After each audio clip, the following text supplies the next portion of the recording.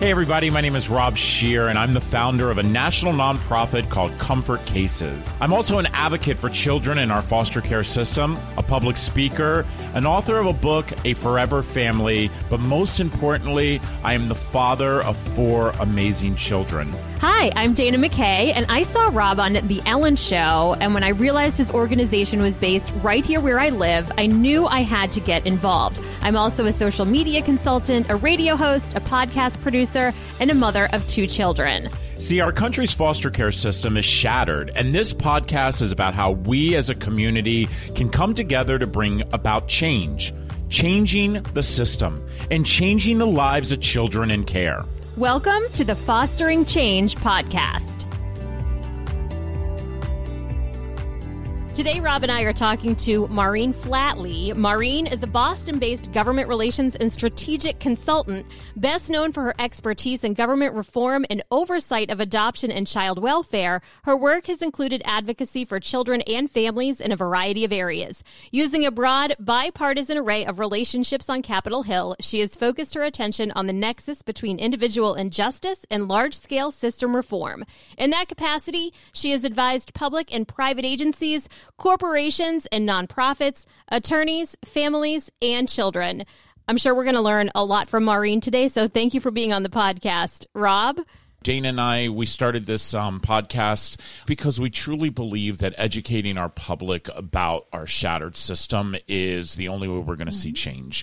For so many years, I've sat back and I've watched people talk about foster care, talk about adoption, talk about the things that to me are so many myths about it, and they really don't understand truly what's going on. And when we see the statistics that only 54% of our kids who are in the foster care system are actually going to graduate from high school, and that only 3% get a college education, we failed. And so, what I'd like to do is I'd like to talk a little bit about you, about what you've been doing, about what you do. I do want to hear a little bit of your backstory about you and your dad to start out with. So, because I think that that's, to me, so important that gave you that drive that I see in you. I've heard the story and I love it. So welcome. And so let's hear a little bit about you. Hey, Rob. So good to talk to you. Well, about me, I grew up in Washington, D.C., and I was there at a particular time in history when a lot of big things were happening. The Civil Rights Act was passed. I was there during Kennedy's presidency. And I was really lucky to have parents who were very involved in kind of the headlines of the day. My father was an FBI agent. He spent a lot of his FBI career working on Capitol Hill with the Senate Racketeering Committee, and he was the agent who was widely credited with developing the testimony against the mob in the 60s, which then led to some pretty important changes in the law, along with the conviction of dozens, if not hundreds, of bad guys. So when he retired from the FBI, I was a young woman in my early 20s, and he decided to start a consulting business that built on his FBI career. And so we specialized in a number of things, but we really focused on government reform and oversight and helping people understand how to advance systemic change. It was an amazing education to work with my dad because he was somebody who really knew how to take information, synthesize it, and then turn it into a compelling and persuasive argument to bring about reform. So we worked together for years, and we did all kinds of stuff. It was interesting. We worked on a variety of fairly high-profile public interest issues. So, cost overruns in government spending, and the Woburn Water case, which then turned into the movie The Civil Action and the book. So I really felt empowered by this. And my father gave me the great gift of understanding how to translate sort of thought into action. He died very suddenly and unexpectedly in the early 1990s. And I was really at loose ends and had no thought about continuing the work that he and I had done together. And I took a little time off. And over time, I was contacted by a friend in California who had been working with a young Mexican woman, a migrant farm worker. Her son was put in foster care because she disagreed with a doctor about medical treatment and an experimental drug trial. The child had leukemia. She wanted to get her son back.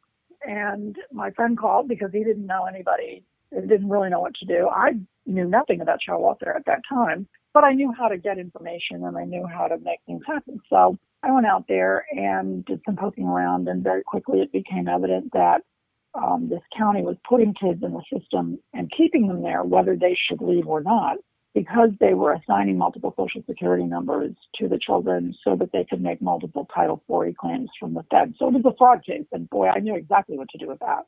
So I came back to Washington, where I was living at the time, and talked to some friends on the Hill and explained that I really felt it was a government accountability issue. Fortunately, a lot of people agreed with me. And this was at the time when the Adoption and Safe Families Act was being crafted originally. And it really kind of dovetailed with some of the goals that the sponsors of that bill had, which one of the primary goals was that kids should not grow up in foster care. And so there should be strict timelines about how long they can stay in the system, and that there should be prompt reunification efforts whenever appropriate and or permanency planning. So that's how I got into child welfare. And fortunately, my first big legislative campaign was very successful very quickly. And so people started calling me. And I really took the skills that my father gave me and applied them, I think in some ways in a way that child welfare hadn't really seen, Rob, because, because you're in the issue, you were in the system, you've lived this your whole life. When it's you, it can really seem overwhelming. And the average person doesn't really understand how government works. And so it's hard for them sometimes to develop an action plan that can actually be operationalized. So that kind of became my calling card, if you will. And that's what I'm still doing today. Wow. Yeah. Wow. There's so much there. So there's so many things that are happening on the Hill that, people talk all the time about, initiatives that we're making to try to better foster care, and I'm going to take our state of Maryland for instance, this first start this conversation. In our state, it took 6 years for us to finally get a bill passed. And I think you're familiar with the Social Security bill that was passed, where kids who are in the system and receive Social Security checks, we are the only state that will actually be setting money aside out of that Social Security check to put in an interest-bearing savings account for children who are aging out, so that when they do age out, we give them some type of safety net. Right. I just recently found out that really hasn't been implemented. The bill was passed, but nobody knows what to do. And so as I'm digging through this more and more, I'm finding out that we're seeing that throughout our country in lots of different states. And we'll take example in Pennsylvania, where they just did a tuition waiver.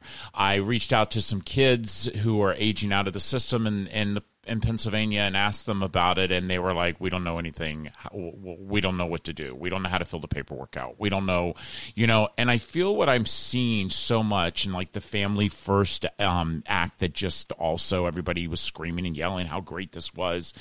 Nobody knows about it, and they don't know what to do. It's just a bunch of talk. So tell me, where do you see happening, and how do you feel about what the changes are that are coming about? This is really where the action is. People get all excited. There are bills in Congress, there are bills in the state legislature. This sounds great. They're doing something. The system is moving. But there are two problems. The first problem is that child welfare is viewed, and adoption are viewed as state law issues, which even 100 plus years ago, when the orphan trains were trudging from New York to Oklahoma, was actually not the case. But nevertheless, that's been the approach. So as the feds have gotten more and more appropriately involved, there really hasn't been, in my opinion anyway, kind of an effective approach to implementation. So in other words, the activists and the grassroots people will get all excited. Oh my gosh, this is so exciting, a great bill, let's do it. But then once the bill passes, in my opinion, that's when the real work starts, because it's all about the implementation. So that's number one. We really have to have a more practical approach to how do you make these bills work at the local level, because between the feds and the states, there's a huge gap. And quite frankly, a lot of the time the states don't want to do what the feds are recommending to them. The second part of it, and I think that in some ways this is the bigger problem when it comes to effective rulemaking and implementation is that to a great extent for years, the quote unquote lobby around child welfare was basically the industry of child welfare. So, a group of adoption service providers get together and they form an organization. And then, you have groups like the Child Welfare League, whose members are very heavily populated by people who have contracts with the states. So, number one, they're very reluctant to ruffle the feathers of their clients, so to speak. Secondly, anytime you look at industry lobbying, and it can be any industry, there are really two goals. One is less regulation, the other is more money. And so when a bill like the Family First Act comes forward, for instance, in that case, it's, I joked with a friend of mine who is in the group home business because I said, this is like the turkey voting for Thanksgiving for you guys, because it puts timelines on how long the states can pay for congregate care. And the idea was to create incentives to keep kids either in their families or reunite them with their families whenever possible. The bottom line was trying to achieve permanence in a more timely fashion. Based on what I've seen so far, I think we're going to have a real problem with this bill because right away, one of the Hill staffers who had been an architect of the bill retired from Congress and went to work for one of the largest counties in the country with one stated goal, which was to keep the bill from moving forward. Sometimes activists and grassroots people will get really excited about something, but they won't necessarily understand what the funding mechanisms are, or the funding isn't adequate, or maybe it's too much money with not enough accountability. But at the end of the day, there's a reason the old expression is the devil's in the details, because as these bills move forward, you really have to understand where people stand on the substance of the bill, who's actually with you and who's not. I want to talk a minute about the Social Security issue because that's something that I've worked on in Congress for years. Probably more than 10 years ago, Congressman Pete Stark, now retired from California, introduced a bill that would have made it illegal for the states to withhold Social Security funds from kids and would have made it mandatory that the kids receive those funds. And practically everybody involved with the system opposed the bill. Why? Because the states complained that this was an important revenue maximization resource for them. Setting aside two things. One, it's really not that much money in the big picture to the states. And two, the money doesn't go into child welfare in most states. It goes into the state's general fund. And so let's say the child is receiving those funds for a real reason, that that child needs various services, that the child has a disability. So there's absolutely no accountability if that child doesn't get the services that the Social Security income is supposed to be subsidizing. So, in other words, if you or I were a third-party payee for, say, Aunt Sally in a nursing home, and we were not using Aunt Sally's Social Security funds to care for her, we would both be arrested and charged criminally, okay? But if a state takes the Social Security funds of a child in their care and then doesn't even know where that child is, much less provide services to that child, absolutely nothing happens. Which leads us to the really big problem in child welfare, which is that there is an almost complete lack of accountability if the states don't do what federal law requires, or even state law requires. So to your point about the Maryland bill, I was so excited about that because, as you know, I grew up in Maryland and I remain close to a number of Maryland state legislators, including Jamie Raskin, who's now in Congress. And I know how hard they worked on that. And I was so proud of Maryland because, you know, it's the right thing to do. But I had also heard that the bill wasn't actually being implemented. So I think, you know, that's a perfect example of something that we very concretely can take in hand and put some meat on the bone. Yeah. You know, I was excited about the bill. I knew how hard the Delegate Carr and Senator Madaleno had pushed to get this bill through. 6 years is actually what it took. And to find out by, Senator Snowe and, Delegate Snowe and Senator Moon sitting at our center, to hear that, they really didn't know anything about what was going on and that it was just so hard to implement, and it was so hard to manage, and it was so hard. But the one question I asked, which I seem to hear throughout many states, is there's always something attached to these bills. And the things that are attached to the bills seem to be happening. But the true manner of, I've said this so many times, kids who are in the system could care less whether you're blue or whether you're red. Kids in the system just want us to let them know they matter and we're there to help them. So when I see a bill like the one we had in our state pass, or, I see this whole entire, Family First, Prevention Service Act that was happening. And, I was in West Virginia last week, and West Virginia is trying to be the very first state that is implementing all of this Family First Prevention Service Acts.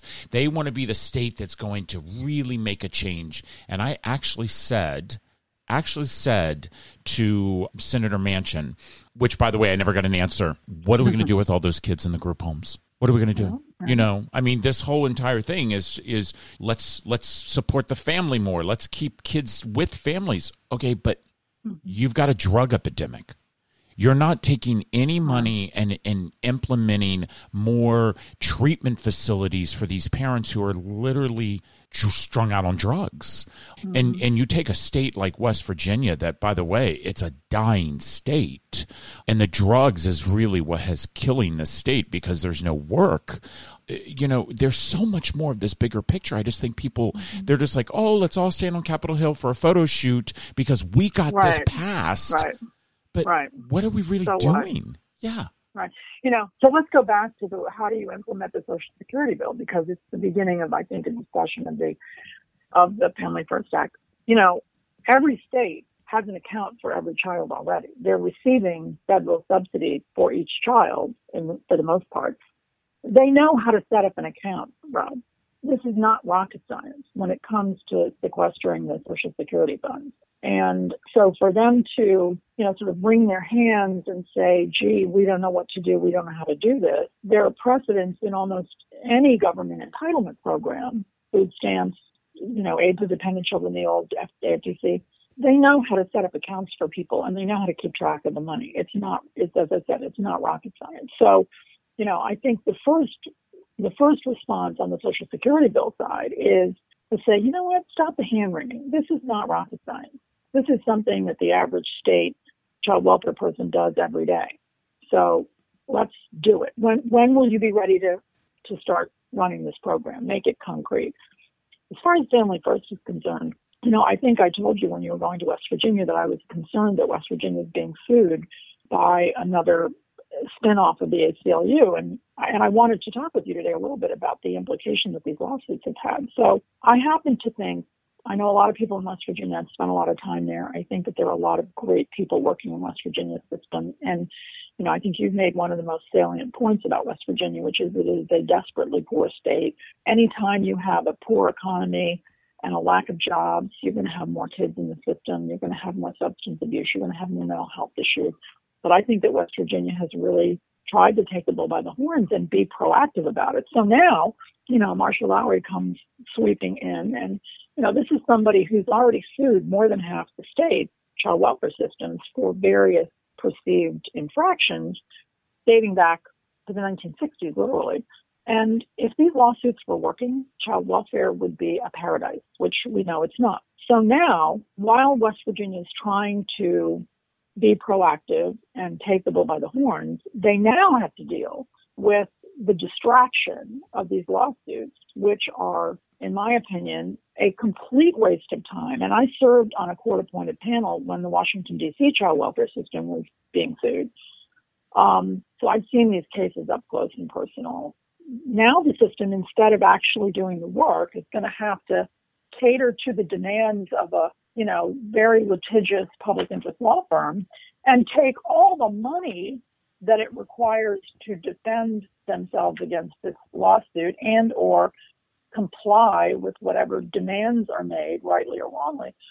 And so, again, we have a child welfare system. When you have a state that's really trying to get ahead of the curve a little bit, almost invariably, somebody comes in to say, we're going to sue you because, by the way, these cases are all couched as federal civil rights cases. So the attorneys get paid whether the kids win or not. So when I look at a state like West Virginia, I think the first thing we need to do is get rid of the lawyers. And the second thing we need to do is sit with them and concretely see where they need help. Because, the other piece of this implementation discussion, Rob, is that almost no state, even the most well-intended states, can actually do some of these things by themselves. And there may be very concrete things that outside groups and interested parties can do to help them with implementation, but there has to be a discussion about it. So, typically I'll say to people, well, question number one is, are you implementing? And if you're not, why not? And if you need things that you don't have to do it, then this is an opportunity for grassroots activists and advocacy groups to really look at things in a different way and to say, okay, yeah, stuff on the Hill, that's great. But as these bills move forward, whether it's in the state legislature or in Congress, you really have to be prepared to say to your state, how are you going to do this? And when are you going to do it? Because that's the kind of pressure that will make it happen. And I'll use the Adoption and Safe Families Act as a good example, because that was a bill that required the states to do a lot of things and sort of complicated things. And so the way it works when a bill passes Congress, the states get 2 years, theoretically, to implement fully, because some states like Texas, their legislature only meets every other year. So if the states have to do any legislating to implement, and they don't on everything, but many things they do, they have to have a window. So between the passage of the Adoption and Safe Families Act, which was in 1997, and full implementation, which was in 1999, we spent a lot of time at the state level helping the states, A, understand what the bill required of them, and B, helping them identify the resources that they need to make the bill work. So in that case, it was a pretty simple goal. The overall goal was to help get kids out of the system who've been languishing for a long period of time, to achieve permanence, not just through adoption, although adoption was a big part of it. And the goal was to double the number of adoptions a year within 5 years. And in fact, we ended up doubling the number probably within 3 years, because there was a pretty egregious backlog of kids who were illegally free. Anyway, that was one example, but I think that Family First is a lot more technical. So for some states, I think it is going to be more difficult. And I think one of the things that we're going to see, and this is where guys like you can really make a difference, is that a lot of states don't have an adequate number of foster parents to move kids out of group homes. And they don't have an adequate number of caseworkers to process the cases where kids can appropriately be returned home or live with kin, but most importantly, get out of those high cost, and we know poor outcome in most cases, driven congregate care situations. So I think one thing that's important to know as anyone goes into a conversation with their state is, okay, what are the barriers in our state to implementing this? Do we have enough caseworkers? Are we doing enough to recruit family-based foster parents? And the answer is going to be different from state to state, but I would venture to say that no state has enough foster parents. So that's a good starting point. I agree, and that is one of the things that we hear quite often. Dana and I have had this conversation, and I hear it as I travel the country, is that, we do not have enough homes. There has not been a state where I've ever heard anybody say we have a plethora of homes for our children who are in this system. As this Family First Prevention Service Act out, I mean, it's been called so many different things, came out. I've been going around asking people about it. And besides them being in West Virginia last week, where they actually, seem to are figuring it out or trying to figure out, and, the head of the child welfare services, she said, oh my gosh, it's so much. She's like, I feel like we're not doing things that we were supposed to be doing. And now they had like a deadline. I think it was the other day they had a deadline to start doing something different. But what I keep getting people telling me, is that, we thought that this act was all about letting gay people be foster parents. Different bill. Exactly. Completely different bill. Right. But you see where I think that everybody has mixed in these bills together where people don't know the difference, and they're like, oh, well, we saw, and Alec Mapa happens to be a friend of mine. We saw him on Capitol Hill. He was, yay, with family equality. They've been plastering it.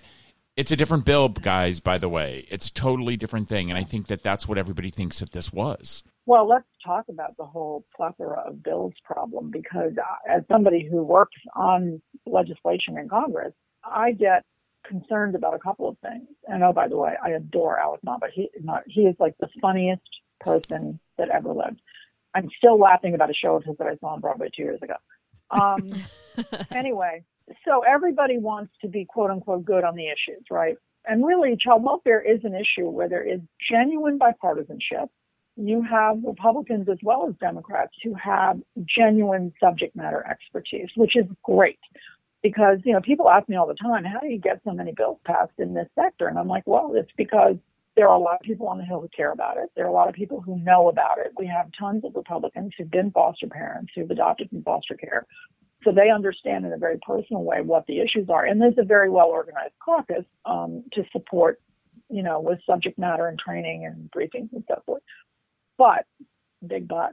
So, staffers, many of whom have become subject matter experts, but not all of whom are, will come up with ideas based on input they get from outside groups and people like me and you and others. And they'll start to put bills together. And the tension is always the states really don't want the feds to tell them what to do. They're always going to argue that they know better what they need. And, up to a certain point, even I would agree that at the local level, there is an insight into problems that you don't necessarily see from from the airplane view. But here's the problem. The states want the federal dollars, but with the federal dollar comes rules. And, as I said before, one of the concerns that I have is that the feds have sort of constructed some outcome measurements that in many instances the states aren't even close to hitting, whether it's, length of stay in care or, achieving permanence or, limiting the number of kids who age out of the system, kids who are injured in the system. 2,000 kids die of child abuse in the foster care system every year. So, wow, did you hear that number, Dana? 2,000 kids. Nothing really bad happens, though. You have states like Florida and, quite frankly, Massachusetts, where I live now, where there have been a number of really high-profile child fatalities of kids in the system who absolutely died as a result of someone's negligence, and nothing happens. You have a program that's based here that's a national for-profit foster care provider that, during a Senate investigation 3 or 4 years ago, was determined to have a child fatality rate of children in their care something like 43 times the national average, astronomical rates. And what was their punishment? They got a $29 million contract from the Commonwealth of Massachusetts last year. So, when we talk about what the states want and how the states want to proceed, I think we really have a couple of issues. So, on the one hand, as I said at the outset, I think the states have legitimate challenges and concerns, and we need to be sensitive to that. But on the other hand, the states are collecting billions and billions of dollars in federal funds every year, whether they do a good job or not, whether they're meeting federal goals or not, whether they're achieving permanence for kids or not, whether they're even keeping the kids alive in some instances. So when I think about the advocacy that's grown up around child welfare, as I said before, I think one of the problems is that when advocates align themselves with providers, and this is true in any issue, so it would be like people who are concerned about drug prices being in a coalition with pharmaceutical companies. That's never going to work. Never going to work. You're going to get completely co-opted. So the concern that I have now, but I actually see a response coming together, is that when you work with a big trade association, so maybe somebody with the word league in their name, or, councils, if your membership is heavily populated with service providers, the advocacy that you get is going to be very industry focused, very industry driven. And so, what I believe needs to happen, and you're actually, as far as I'm concerned, the tip of the spear, Rob, there really needs to be a more focused voice for people in the system, people who have been in the system. When you think about how the survivors of Catholic Church abuse cases have come together, they formed a very powerful lobby, and I'm proud to say that I work with them. That's what really needs to happen here. And for the first time in the last 5 or 10 years, I'm really beginning to see critical mass being achieved on the part of aged out foster kids, survivors of the system, people who are injured in the system. But honestly, Ron, that is the path to success. Every time you go to Capitol Hill or go to Annapolis in a coalition with people who have contracts with the state, what you're going to get is more business and less focused on human beings. And, maybe they're doing great work. Maybe some of them are terrific. But the bottom line is that they're not necessarily going to have the same goals that someone who has survived the system would have. Right. Their goals are keeping themselves in business, not taking care of kids and making sure they get everything they need. Yep. It makes 100%. Sense. 100%. This has actually been very educational. It has. We've got to have you back on again, my friend, because you really have, so many times we're talking about everybody's story. And what I love hearing that you've done for us today is what we've always said. You're educating us. And I think it's very, very important that, we all as a public need to be educated about our shortfallings in our system, but, also to know what can we do to keep people accountable. Back to our state, to hear the fact that this bill was passed almost 2 years ago and nobody is implementing this Social Security. We asked 2 questions, and as we're getting ready to end this, Dana always asks 2 questions to every one of our guests about foster care and what they can do, what would they like to see the change. And I want to say, and I've said this before on our show, but I want to reiterate what I feel the 2 of the biggest shortfalls that we have within our system is, number one, we do not set these children up for financial success. Right. I truly do believe that every single child deserves to have a portion of that stipend. That's where I don't care where they get that money from. I don't care if it's coming from Social Security. I don't care if it's coming from the stipend, the monthly stipend the foster parents get. But there should be a portion of money from the moment the child steps foot into foster care, and it needs to go into an interest-bearing savings account for that child for when they age out. I'm not saying write them a check at 18. What I'm saying to do is give them a net. Give them a net. First month's rent, down payment on a car, help to pay their cell phone. But whatever it is, we have to financially set them up for success, because I truly believe that in the mindset of a child in the system, if they know that we're looking at their future already, they're going to start looking at their future. And then the second thing that we must do is we must give complete wraparound services for kids who are aging out. And that does not mean, sorry, Pennsylvania, a free tuition waiver. That means complete wrap around services. So we know for a fact, and you take Rochester University, the University of Rochester, beautiful, great, amazing school. We had a young man who received our scholarship a couple of years ago who went to the University of Rochester. By the way, he busted his butt to get into that school. It's not an easy school to get into. And I will never forget the phone call that Reese and I got. And we said to him, he called to tell us about his grades. And it was, about November, and I said, oh, we're so excited, so proud of you. I said, by the way, what are you doing for Christmas? I said, are you going to your foster parents' home? And he says, no. He says, I'm completely aged out now. And I said, really? He said, yeah. And he says, and I don't know what to do. And I said, what do you mean? And he said, because the University of Rochester completely shuts their campus down at Christmas. So here this young man could end up in a shelter, and we all know you get into sheltered life, it is so hard to get out of.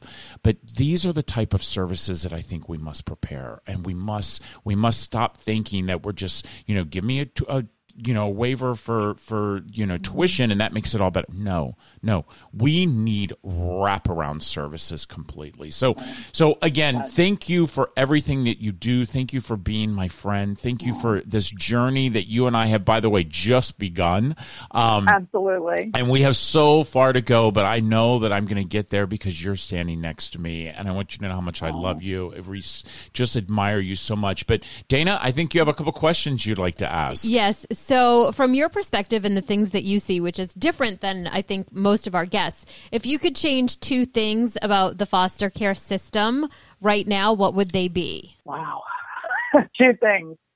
Well, I think thing one is a little bit of what Rob just said. When we release somebody from being incarcerated in America, there are more services and supports available for them than there are for kids leaving the foster care system. Unbelievable. So we really have to start to make this system for real about the kids and about the kids' viability. So certainly to the extent the system makes millions and millions of dollars on each child, potentially, we need to have a completely different approach to that. That's number one. And sort of a corollary to that of number two is that, we have to remember that to a great extent, the things that we end up having to support these kids around, the trauma that they experience, is not from their families. It's from being in the system. It's from going to 15 different schools. It's from having placements with child molesters. It's from having dangerous people close to them. It's from the system. A few years ago, Florida realized that they couldn't even locate 20% of the kids in their system. And so we talk a lot about children in this country, and we pay a lot of lip service to kids. But at the end of the day, children in the child welfare system are the least empowered children on the face of the earth. They have very few rights once they enter the system. They have very little recourse once they leave the system. And to Rob's point, they are oftentimes really dumped out of the system with no support, financial or otherwise, with an almost complete inability to function, in part because they've been educationally neglected by the system. They perhaps have been medically neglected by the system. They certainly haven't received any kind of consistent care or support that would give them the ability to function as adults in any kind of meaningful way. So we have a lot of work to do, but I really feel like you guys have started to focus this issue in a whole other way. And the devil is in the details. And quite frankly, I'm tired of watching legislation that advances the interests of the big guys. I want to see bills that protect the child's right to their Social Security, that protect their identity. By the way, that's something we're going to be coming back to soon. Oh my gosh, which is something, by the way, I want us to get another podcast on, because a whole episode. That is a whole episode people do not even realize what's going on out there. So yeah, definitely going to have you back for that one. So I guess that's kind of a long-winded answer to your question, Dana, but I think the big irony in child welfare is that everybody's talking about the rights of the child. That the ACLU group was called Children's Rights for years. They just changed their name because really they weren't advancing children's rights very well. But that's just me. We really have to make that have meaning. We have to give these kids the kind of rights and protections that they deserve and that they don't have now, because the orientation of the system is to support the system. And that's got to change. Absolutely. Well, thank you so much. This has been very insightful, very educational, and we appreciate you taking the time to come on and all the work that you're doing in it. My pleasure. Anytime. Well, thank you so much, and we're definitely going to have you back. And as I say all the time, it's time for all of us to stop blaming the system, but try to come together to help change the system. And so for you, thank you for the change that we're trying to do together as a team. I love you. I can't wait to catch up with you again, Rob, soon, and we will talk. All right. Take care, everybody. Perfect. Have an amazing day. Thank you so much. Have a great day. Okay. Bye-bye. Bye-bye. Dana and I would like to thank all of you for listening to the Fostering Change podcast. You can subscribe on Apple Podcasts, Google Play, Spotify, and Stitcher. Make sure you follow Comfort Cases on Facebook, Instagram, and Twitter at Comfort Cases, and check out the Fostering Change blog at comfortcases.org. So everybody, we want to hear your stories. So reach out to us if you would like to be a guest on the podcast. You can find me on Facebook at Rob Scheer, Instagram at Rob_Scheer, and on Twitter at RobScheer6. And please share this podcast and leave us a review. Remember, we're all part of the same community. Your zip code, it's not your community, but it's our human race. Let's all make a difference.